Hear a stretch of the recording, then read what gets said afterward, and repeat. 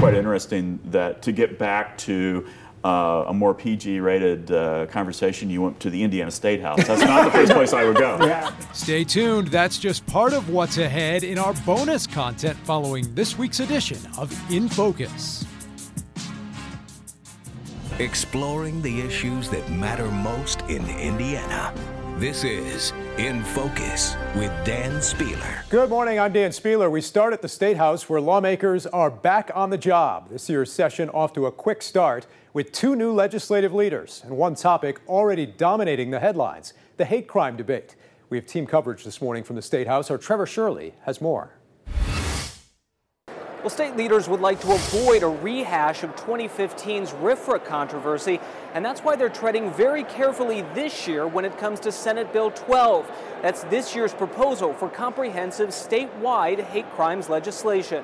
Could this be the year that Indiana finally passes comprehensive hate crimes legislation? This will be one of those priorities this session that we need to get done. There's general cross-aisle agreement the state needs something of the sort, but the sticking point over getting it done is two words: gender identity. The issue really is it the right thing to do to separate a bunch of different classes out? The issue, whether a bill that covers race, sexual orientation, and religion can also pass with specific protections for transgender citizens, something Indy Pride says is necessary. The bigger picture is inclusivity, that we are Hoosiers, but it's not just about the LGBTQ community. It's about those crimes that are based on race and religion and sex and gender identity. Supporters of the bill, though, already fear it's dead on arrival. That's because it's in a committee with a reputation of being where bills go to die, the Senate Committee on Rules and Legislative Procedure, assigned there by Republican Senate President Rod Bray. The main purpose to do that is for we can, as a caucus, begin to talk about that issue. Supporters hope that's really the case. I'm taking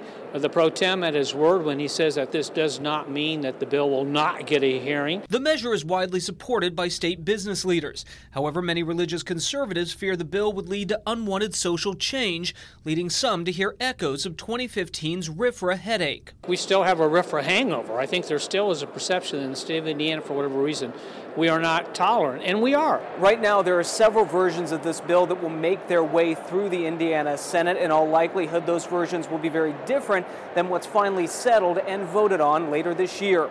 Reporting at the State House, I'm Trevor Shirley. Now back to you. Okay, Trevor, thank you. We also spoke with Governor Holcomb about a number of other issues that will be up for discussion in this year's session, including the state budget and Indiana schools. Charlene Cristobal has more from the State House.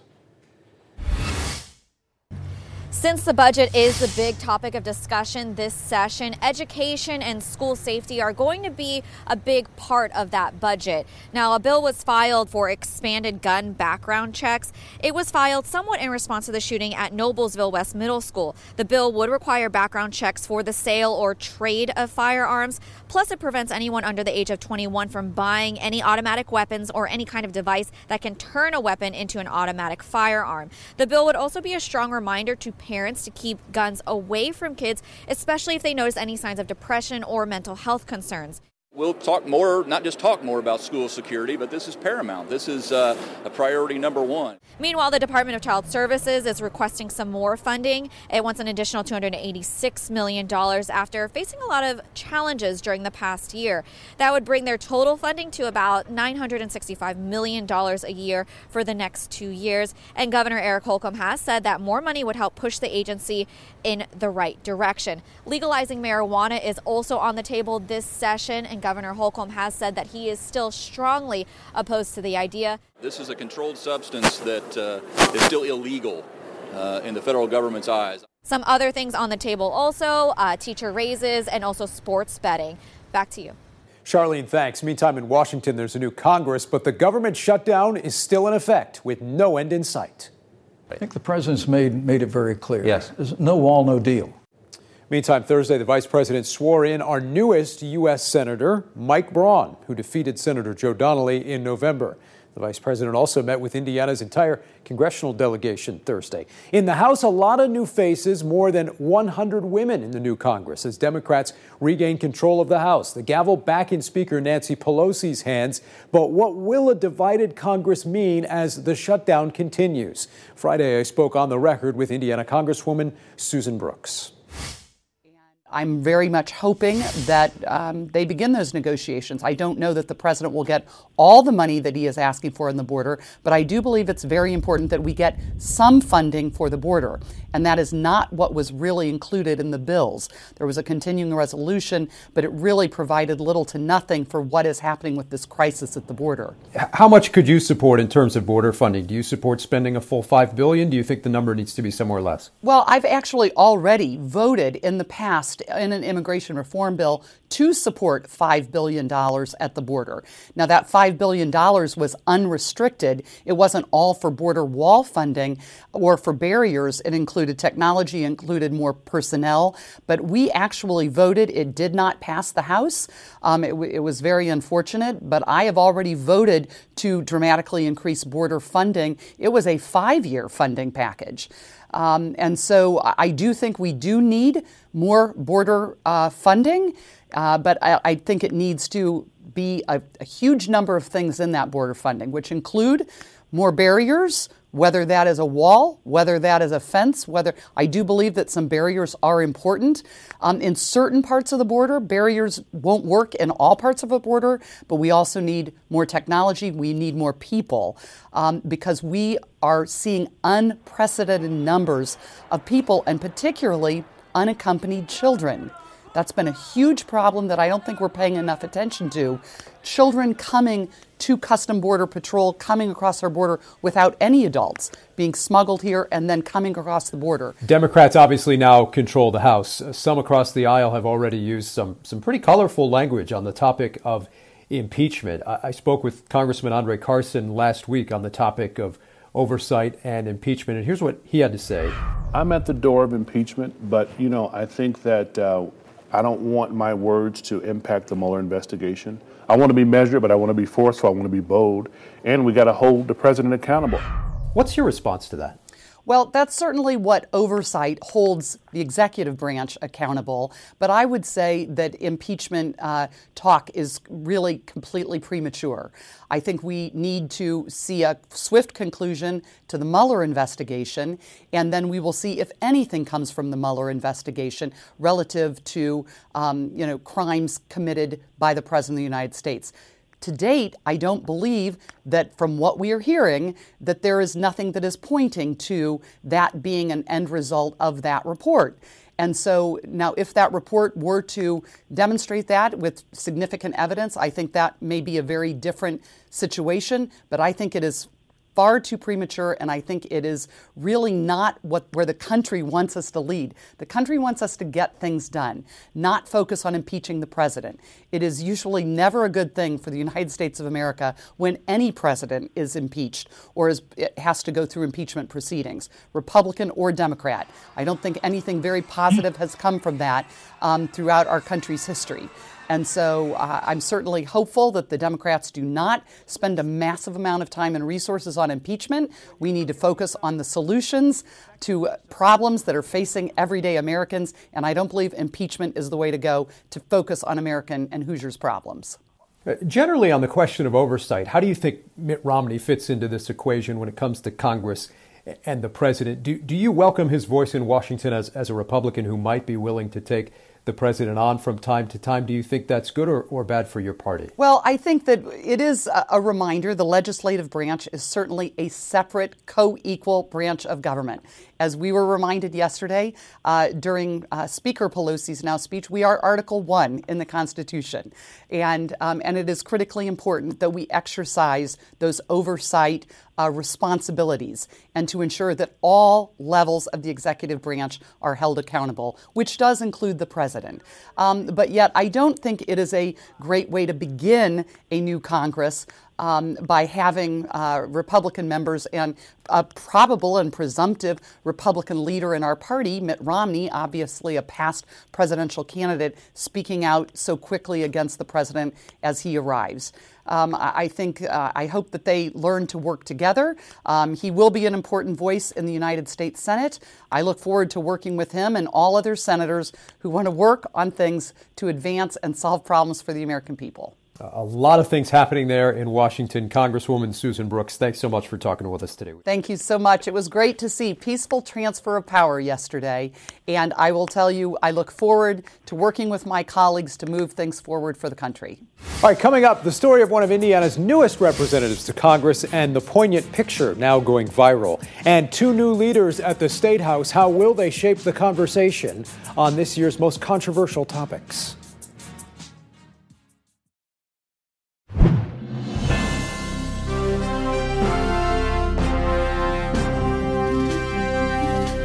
Look, the vast majority of legislation that will pass here will have bipartisan support. There is no greater honor than representing the people of this state.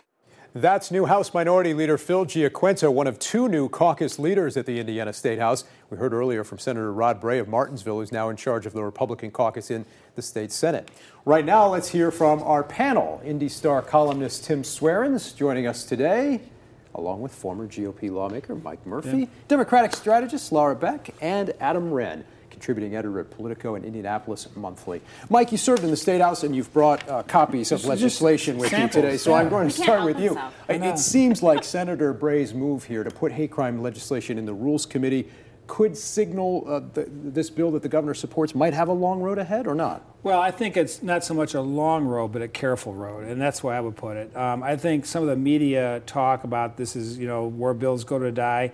That's true for some bills, but this is it's often been the case. Yeah, but this is too important of a bill to have that happen. I think that Bray is being smart. He's being very cautious. He's going to be very deliberative. And so I'm looking forward to some really good wordsmithing here over the next 4 months. And we'll get into that in just a minute because there are a couple different proposals out there right now. A lot of questions about whether the legislature can pass a bill that includes gender identity. That's been the sticking point for a lot of lawmakers. Yeah, I think it has been. It hasn't necessarily been for the Democrat lawmakers, but it has been for the Republican supermajorities. What strikes me about the debate this year that really stands apart is that we have a governor who's really behind it. And it could potentially be a sticky situation for the governor because he's really making it clear he's putting some political capital behind it. And so if his party does not get behind him, and he could really run into some issues, and it could set up for some potential power struggles along the way. We've also heard from the governor and now the House Speaker saying that this has become an issue in terms of economic development, in terms of businesses saying they want to see this legislation in our state. Yeah, Dan, it seems to me like there's a lot of daylight, though, between the House Speaker and the Senate Pro Tem. If you looked at the Senate Pro Tem's statement this week, he said he didn't list hate crimes as one of their caucus's key priorities. And in the release that he was putting the legislation in the Rules Committee, he also talked about whether it was supported in his caucus and not whether there was support across the state of Indiana. So it does seem like this is going to be a piece of legislation that we really don't get closure on until the end of session. Tim, you wrote a column this past week about one of the state lawmakers in the House who's been pushing for this legislation, State Rep Tony Cook. Tony Cook is taking the lead in the House. I will say that in previous sessions, the Senate has actually been the place where there's been more support for this than in the House. So it's important that Brian Bosma shows support for this because it's not been there in the past. And now there is new leadership in the state Senate. What impact will that have? There's also a bill, Mike, you were talking about earlier, in the House that doesn't mention any specific groups. It's written more broadly. Is that the answer? There have been other states that have gone that route, and that language has been challenged in court. There's at least 5 or 6 bills being drafted or have been drafted that will be introduced. I have 2 of them here. One is Tony Cook's bill that I think you wrote about, Tim, which gets very specific and which causes some problems. And I'm not stating personal views here. I'm just giving an analysis, okay? But could potentially cause some problems here. For example, it mentions law enforcement officers. It does not mention firefighters, other kinds of first responders like paramedics and EMTs who could equally be subject to those and then the other bill just sort of references Yeah, the other one is 1093, which is Steuerwald's. It's the more likely bill to pass because, first of all, Steuerwald's one of the sharpest guys in the State House. And what he's doing is he's trying to be careful and make sure it doesn't make any big mistakes and exclude groups or people that could be brought into bias or hate crimes consideration for aggravation by a judge with his discretion. Now, I have to remind people that we already have a bias crimes bill in the law right now because the feds require it. And this adds the word, changes bias to hate, and then adds some aggravators. We'll see where all of this ends up. Senator Bray, obviously now in charge in the state Senate. We'll see what impact he has there. Also talking about new leadership in Congress this week as well. But it's a familiar face in the House of Representatives. Speaker Nancy Pelosi reclaiming the gavel. Democrats now control the House in the midst of this shutdown fight, and also a lot of talk about the oversight and investigations they may pursue. The new Congress brings some pretty interesting storylines. A lot of diversity in the freshman class, more than 100 women now serving in Congress, and more veterans, too. Great picture here this week of new Indiana Congressman Jim Baird here with some fellow wounded veterans now serving in Congress, including Congressman Dan Crenshaw, who, of course, made waves on SNL a few weeks back. Like we said, a lot of interesting stories with the new Congress, and certainly a lot to deal with in Washington. Yeah, one of the moments that I feel like wasn't covered enough this week is when Vice President Pence was swearing in Chris Murphy of Connecticut, and he told Chris Murphy's son that he had a lot of respect for the work that his dad did. In such divisive times, I think something like that's a bright way to begin the year. There was sort of that first day moment where everybody talks about bipartisanship. That's not going to last very long, is it, this year? Well, I don't think it's going to last very long at all, actually. Tim and I both we're bipartisanly agreeing on that in a bipartisan way. But yeah, I don't think we're going to, especially with what's been going on with the shutdown, particularly. And really, I think the House Democrats, the impetus is on them to get to work. And you're seeing that with some of the legislation they've already pushed out. It will probably die in the Senate, but they've really started to get to work on that. So I think it's going to be tough roads ahead, but I think that they're going to work hard to take the high road as much as they can. A new senator in Indiana and some new members of Congress as well. Oh, absolutely. But I'd like to get back to that iconic picture of the wounded warriors. We've now lost all the World War II generation out of the United States Congress.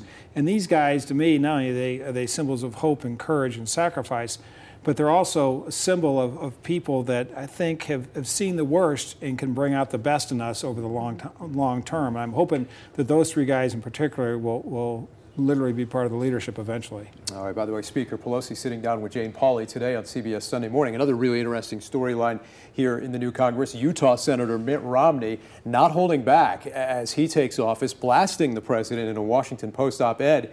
Is he now the face of the Never Trump movement in the Republican Party? And what will that mean this year and as we head toward 2020? Well, I think he is the face now, but it's a very small faction of the Republican Party to date. We'll see what happens in 2019 and 2020. But right now, it is Donald Trump's party. And you heard in our interview earlier, Congresswoman Susan Brooks saying she's not so sure Mitt Romney's words are helpful to the Republican Party. What do you think, Mike? Where well, are we she has headed to here? say that. Susan's one of the best congresspersons in the entire, Congress, but she has to say that thing. The fact is that Mitt Romney is a counterbalance. He speaks of aspirational and inspirational themes, which the president has never done. And we need balance of ideas and we need debate. And you can't just have everybody just lay down. You have to have vigorous debate. I think Mitt Romney will bring that. Now, who knows what the future is? Does Trump make it through the rest of this term, into a second term? We don't know. But in the meantime, we have a solid guy in Mitt Romney who's willing to present some different ideas. Well, and speaking of that whole notion of Democrats pursuing impeachment, you also have the struggle within the Democratic Party of how much do we talk about that? You had the new Congresswoman from Michigan this past week using some very colorful language to talk about impeachment. Does that hurt your party in some way, do you think, in terms of the oversight they may be pursuing here? Well, I think that one of the things that Nancy Pelosi will be really good at is maintaining rank and file order, essentially. That's a big challenge. But I think what Democrats have to understand, and I think what hopefully most of them understand, is that you cannot overreach. There is a lot to investigate, but you've got to pick and choose those key pieces where you can get your wins on politically and on the government side. And frankly, if you overstep like the Republicans did in 1998, it can, with Bill Clinton, it can really hurt you down the line. So they have to be really careful and proceed in a very measured way, but I think that Speaker Pelosi is going to do a very good job of keeping that in line. In the meantime, we're still in the midst of a government shutdown right now. Yeah. What's going to happen there? It's interesting to watch Vice President Pence this week. When he was selected as Trump's pick, he was said to be someone who would have a lot of clout on the Hill, and we really haven't seen that over the last year or so, particularly during the shutdown. He was unsuccessful in talks with Senator Schumer. And some of that because the president has changed his mind. That's from right. time to That's time right. on He's what he undercut wants out of this. he's undercut the vice president. Yeah. Well, what will we see these next few weeks, these next few months in Congress? It's going to be wild, isn't it? It will be wild, as always. All right, guys, thank you so much. Coming up next, how some big names in Indiana politics are remembering the life and legacy of Tyler Trent. Stick around. We'll be right back after this. People across Indiana and around the world are remembering the life and legacy of Tyler Trent, the former Purdue student from Carmel who inspired so many people through his battle with cancer, including Purdue University president and former governor Mitch Daniels. No Boilermaker ever left greater footprints or an imprint on all the rest of us than Tyler Trent. The example he has left us of faith and character and courage is one that most of us will never be able to replicate. Former Governor Daniels there at Purdue. Recently, Tyler Trent received a Sagamore of the Wabash from current Governor Eric Holcomb. We will miss him. We will continue to celebrate what he meant, not just to our state or to Purdue University, but the gift that he gave the world. He set a high bar and one I hope to strive to every day. Congresswoman Susan Brooks also made some remarks in Congress this past week about Tyler Trent as well. He was just 20 years old when he died this past week. He'll be laid to rest on Tuesday. Stick around. We'll be right back after this. And right now we wrap things up with this week's winners and losers. Adam, you're up first. My loser is Vice President Mike Pence, who was undercut in his negotiations with the Hill this week to bring an end to the shutdown by President Trump. And my winner is Matt Lauer, who's leaving Representative Jim Banks' office as Chief of Staff to take a new job with Dan Coates. All right, at the DNI's office. Laura. Well, my winner is diversity. We have one of the most diverse Congresses we've ever had, and I think it's ultimately going to benefit the American people. My loser is, not surprisingly, Donald Trump. The shutdown is continuing to hurt him. He's not negotiating from a position of strength, and it's beginning to show. Mike? Too early in the year for losers. Maybe I'll have one next week. But my winner has to be the freshman members of Congress. I hope the hope and the optimism and the energy they have, they never lose, because we need it. Maybe that'll last. Tim? I agree with Laura. My loser has to be Donald Trump. Not a good start to the year for the president, and he owns the shutdown, whether he wants it or not. All right, thank you so much. We'll see you again next Sunday in Focus.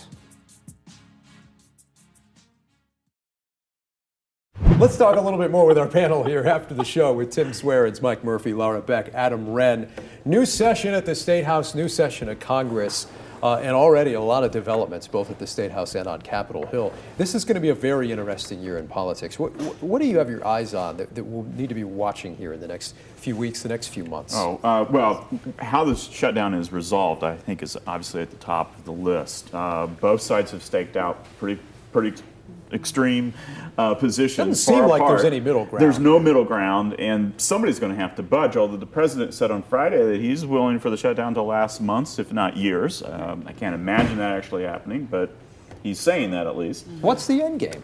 Well, first of all, I think Trump, and I'm not the biggest Trump fan in the world, but I think he's already signaling some willingness to compromise. He says, call it a barrier, call it a slatted fence, call it whatever you want. So somebody's telling him quit using the word wall, some of his messaging people, right? Well, Susan Brooks used that same line in our he is trying call to it a back wall, down. call it a fence, he some is sort trying of to back barrier. down because the wall has become this immovable wall between the parties, right? And so I think he is. Now, there's some inevitable places where this thing the government has to get going. One is, somebody mentioned today earlier, is the IRS tax refunds. They can't give out tax refunds. Coming. That's all W-2s, sense is going to prevail, I'm guessing by the 1st of February at the latest, and that's just throwing a dartboard at the wall. Which, by the way, would come the same week as the State of the Union if it were to be wrapped up that week. He will claim victory no matter what happens. He will claim victory and say, I don't care if it's a 2-foot-high fence, he'll say it's the biggest wall in the world. I mean, you know how he is with his hyperbole. Laura, how does your party approach this this new Congress now in control of the House? Speaker Nancy Pelosi doesn't seem like she's willing to budge on this shutdown talk much either.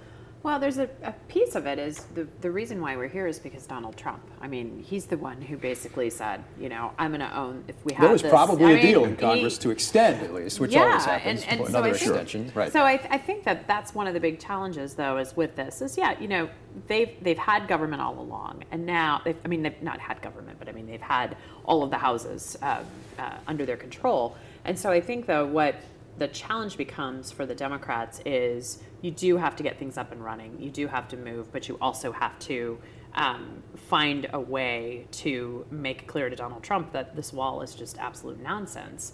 And Mexico was supposed to pay for it in the first place. And you made a great point earlier on about he's changing the language about it. He's changing it from being a wall to maybe slabs of concrete to, picket fences by the end. But did his base really think that it was going to be this huge barrier of a wall? And so he's got to fulfill those promises that he made to the base, because those are the people one thing that Trump does he is speaking to. But Trump speaks in very simplistic, symbolic language on purpose to get to the lowest common denominator. And wall is something he does that on purpose, though. I think that's just how he is. It's something you can visualize, right? Mm-hmm. The big beautiful wall, and he would talk in very, great detail about it was going to be so tall, and there would be a big door, but a big wall, right? And he was dumbing it down to reach a mass audience. And this is a very important issue for his base, and I think that's what's driving this as much as anything. But in fairness, it's also an important issue for the Democratic base to fight Donald Trump with. They want those new House members to go after him, and that's what's really driving it. It is not all on Donald Trump.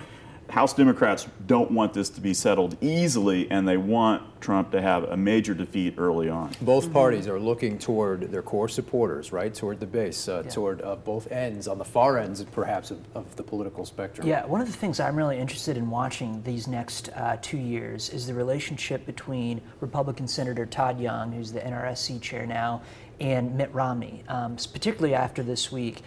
There was interesting reporting by the New York Times this week that Mitt Romney was sort of blocked from becoming the NRSC chair by Donald Trump because he didn't want Romney to have that position as a critic.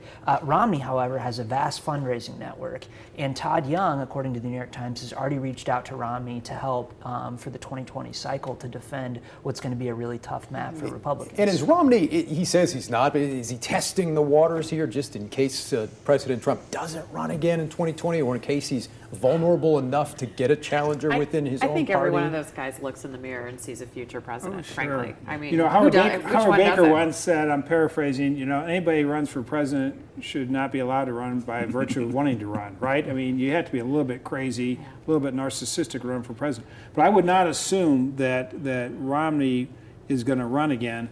I am hoping, and I think I'm confident that he's actually one guy in Washington, one of some, who has character and believes in treating people with respect while having policy differences, and the president doesn't believe that.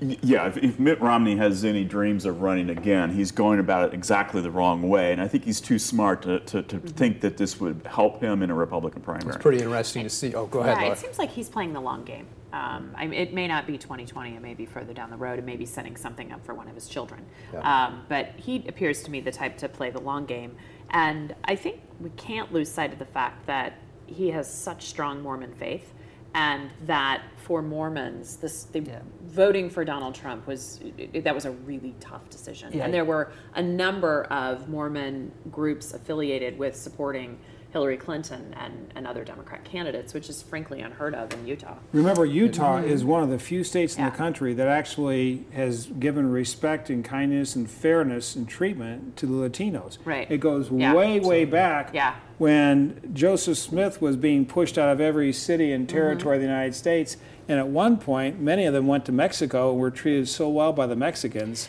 that the Utahns, if that's a word, promised to always treat the Latinos and the Mexicans well. And there's also a very growing women's movement within the church, and we can't lose sight of that also. And Mitt Romney, I think, has been one of the folks who's really been paying very close attention to that. He's got binders full of them. He's got binders full of them. I know. I shouldn't make fun of him for saying that, because I really have a lot of respect for him. But now more than 100 women serving in Congress, record numbers of women, a diverse freshman class. And 15% of those are from Indiana. That's right. You have two Republican women from Indiana. And it's interesting, we were talking off camera about how our political dialogue has changed so much. And Mitt Romney used a kind of an awkward phrase in a debate, binders full of women. He got hammered for it. This was a symbol of that phrase is still stuck in our heads. He was hammered as a sexist because he referred to... Or the 47%. Right. And it's like, that was only 2012. That's remarkable. Yeah, And our language and our standards have changed so much, and not for the better, in just 7 years. Everything's become so much more coarse. Yeah. Well, we touched on it briefly during the show, some of the colorful language that the comment that the new Congresswoman from Michigan said we're going to impeach the MFer. I'll say it on the podcast. I didn't say it on TV. And that was just sort of kind of, well, it's politics in 2019. Yeah, and it's sad. It really is sad because this is not where we should be as a country. I don't know how we get back, but I think we need to. Well, and what happens all the time is, and I'll say this in the podcast, not on the show, it's... That's why you got to listen to the podcast. Right, exactly, right, sure. Exactly. I'm sure Exclusive lots of people want to hear me talk on the podcast. But what happens is the immediate knee-jerk reaction is to say, well, Donald Trump said a lot worse. And that becomes the fallback is instead of saying, wait a minute, we need to own what we say and we need to watch what we say. You need to be careful what you're saying in a group of people who are clearly recording you.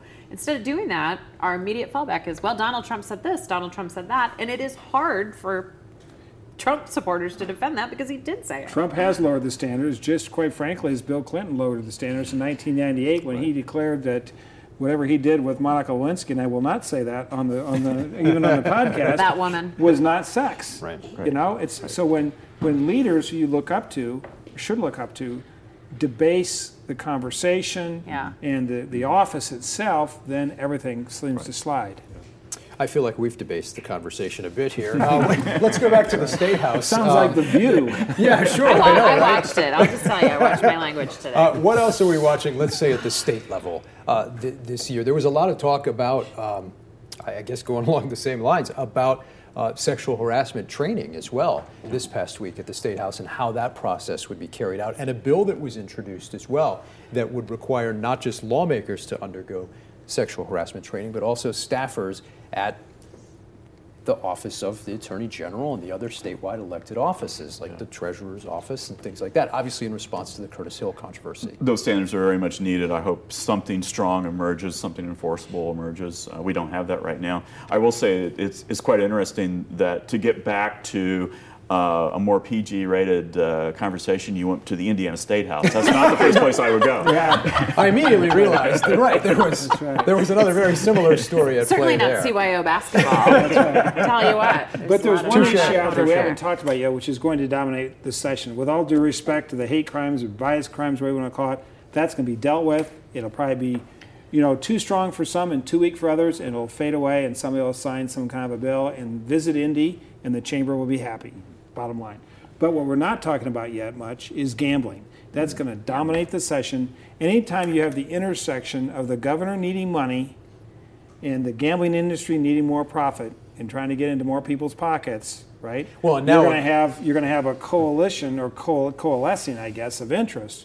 And I wish Tony were here in some ways because he's a well-known gambling those sort of lobbyist. industries. And Thanks, there's going to Mike. be. Appreciate that.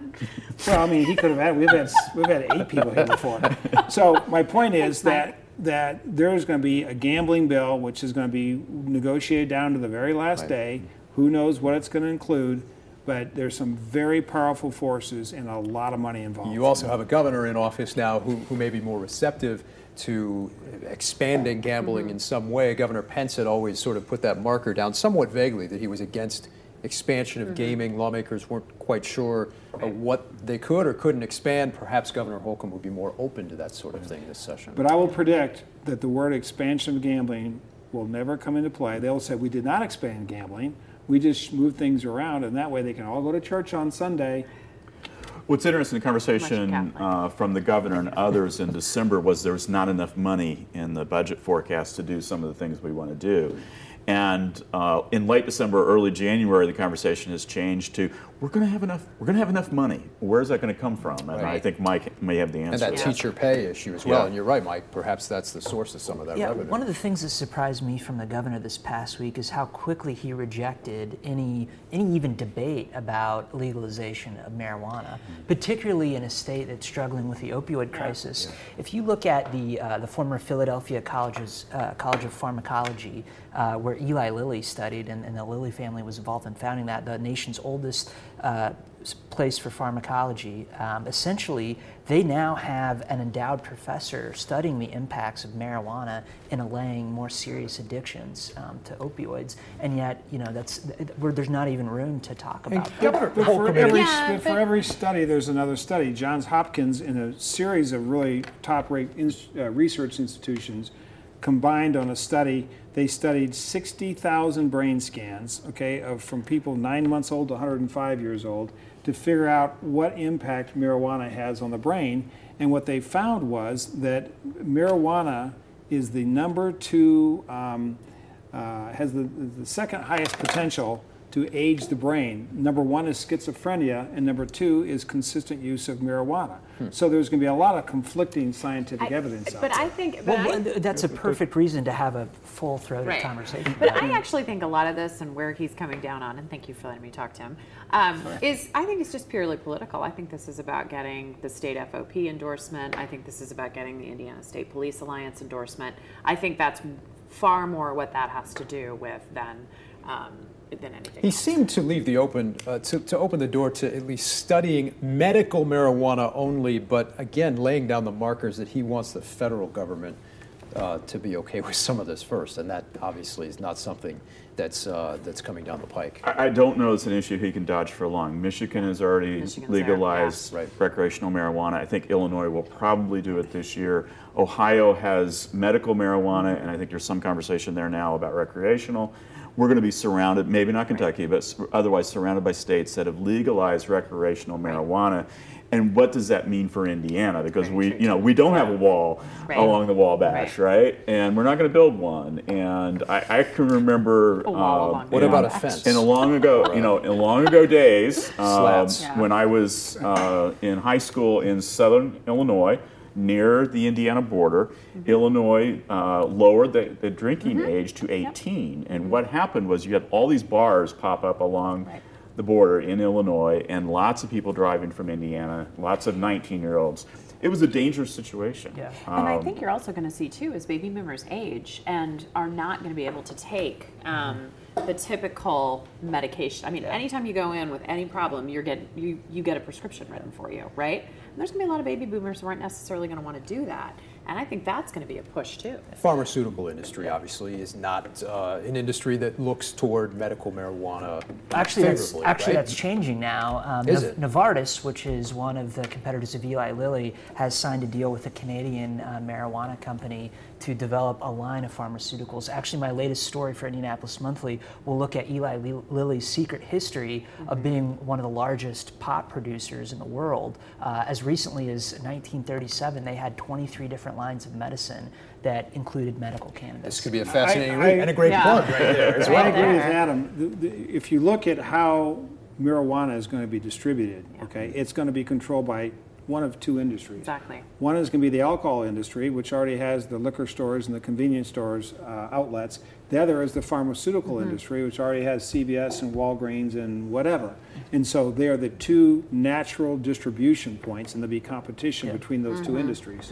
Right now, what we're seeing in other states, in Oregon, for example, a lot of mom and pop shops, and there's so many of them that they're starting to weed out through the market. No pun intended. Yeah, as soon as I said that, I realized, it's not really what I was trying to do. Yeah. But I've seen reports that there are more marijuana dispensaries in Oregon than Starbucks and McDonald's combined. Wow. I was in Colorado recently, and they said that there are more pot shops in Colorado than Starbucks. Wow.